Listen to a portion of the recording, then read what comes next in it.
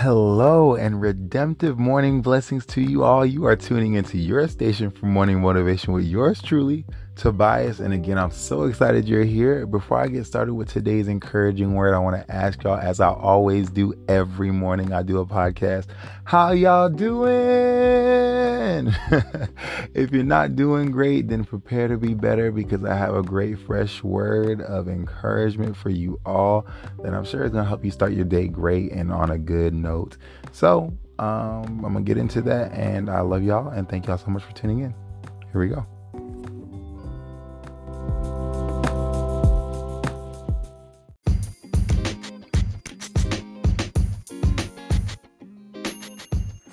Welcome back. You are tuning into Tobias Motivations this morning, and I'm excited to be here with you, giving you an encouraging word, helping you start your day with your mind on Christ. His word says he will keep in perfect peace. Wow, I'm sleepy again, y'all. Let's do this again. He will keep in perfect peace whose mind is stayed on him. And so when we keep our minds on him, we can be sure to know that we'll have the perfect peace of God, a peace that the world didn't give us and doesn't give us and can't take away, a peace that comes from a supernatural place in the heavens, from a God that created us, a peace that surpasses all things that we can understand. So with that, I'm going to get into today's motivational, encouraging word, and it is just this: do to others what you want done to you. That simple. This thought was inspired last night or yesterday when I was driving, and people wasn't letting me in on the highway. Like when I was trying to merge onto the highway, they wouldn't let me in, and people was cutting me off and doing all this weird stuff, showing just a lot of impatience, and then at other times just lack of mercy. And I was like, this is none of the stuff at all that we want to receive ourselves from other people. We want grace. We want courtesy. We want to be acknowledged. Even when you I don't know if a lot of people know this, but when you turn your signal light on, it's actually in a lot of permit and license manual books to yield to that person so they can get over. That doesn't mean speed up and cut them off. That means give them space so they can come in and you can continue driving.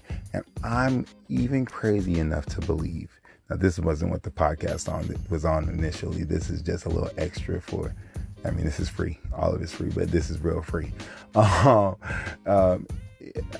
see so many people just are such a rush that they'll try to cut the person off trying to merge in. And I'm like, I actually fully believe, without a shadow of a doubt, if less people were selfish on the road and would just let people kind of merge and let people go and be courteous when the time presents itself and it's actually appropriate. Because there are times where if you yield, you're going to be holding up more than you're helping.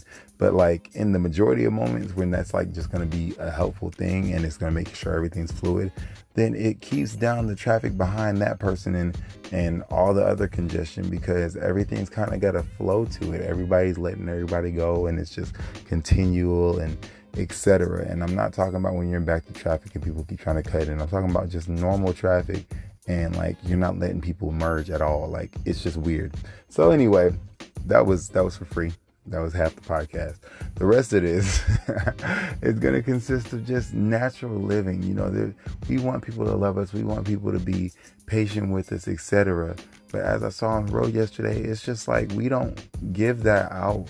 I'm not speaking for everybody, but I'm seeing on a large scale, we don't give out what we want to receive, not what people have given us, not what we've experienced. Give out what we want to receive, the way we want to be loved, the way in an ideal world things would be. And I feel if we all did our part to do that, then we'd be treating everybody pretty much on a everyday scale, from person to person, right and loving. And so, I think that's where the Lord gave us that whole passage in the scriptures in Matthew chapter 7 verse 12. It says, so then in everything, treat others the same way you want them to treat you. For this is the essence of the law and the writings of the prophets. And it's that was from the mouth of Christ. He was saying, when we do to other people what we want to be done to us, that's exactly all of the law that he gave in the Old Testament through Moses, and all the things that the prophets said were fulfilled in that. just to love people like we want to be loved. Do what we want, do to others what we want to be done to us, not what they've given us, because the Bible says don't be overcome with evil, but overcome evil with good. So not what somebody else did to me, not following the example of evil or the evil one that's influencing people to do evil, but following the good God and returning good for evil, because that good, that light will always completely eradicate the darkness. And the Bible says that by doing so, we heap coals of fire on them when we're good to people that are not good to us. We heap coals of fire on their head. In other words, it bothers them. It makes them pay attention, and prayerfully it will cause them to repent because of the love that we're showing over the hatred and things that's being poured out on us. But anyway, back to the point, doing to others what we want people to do to us, regardless of the situation.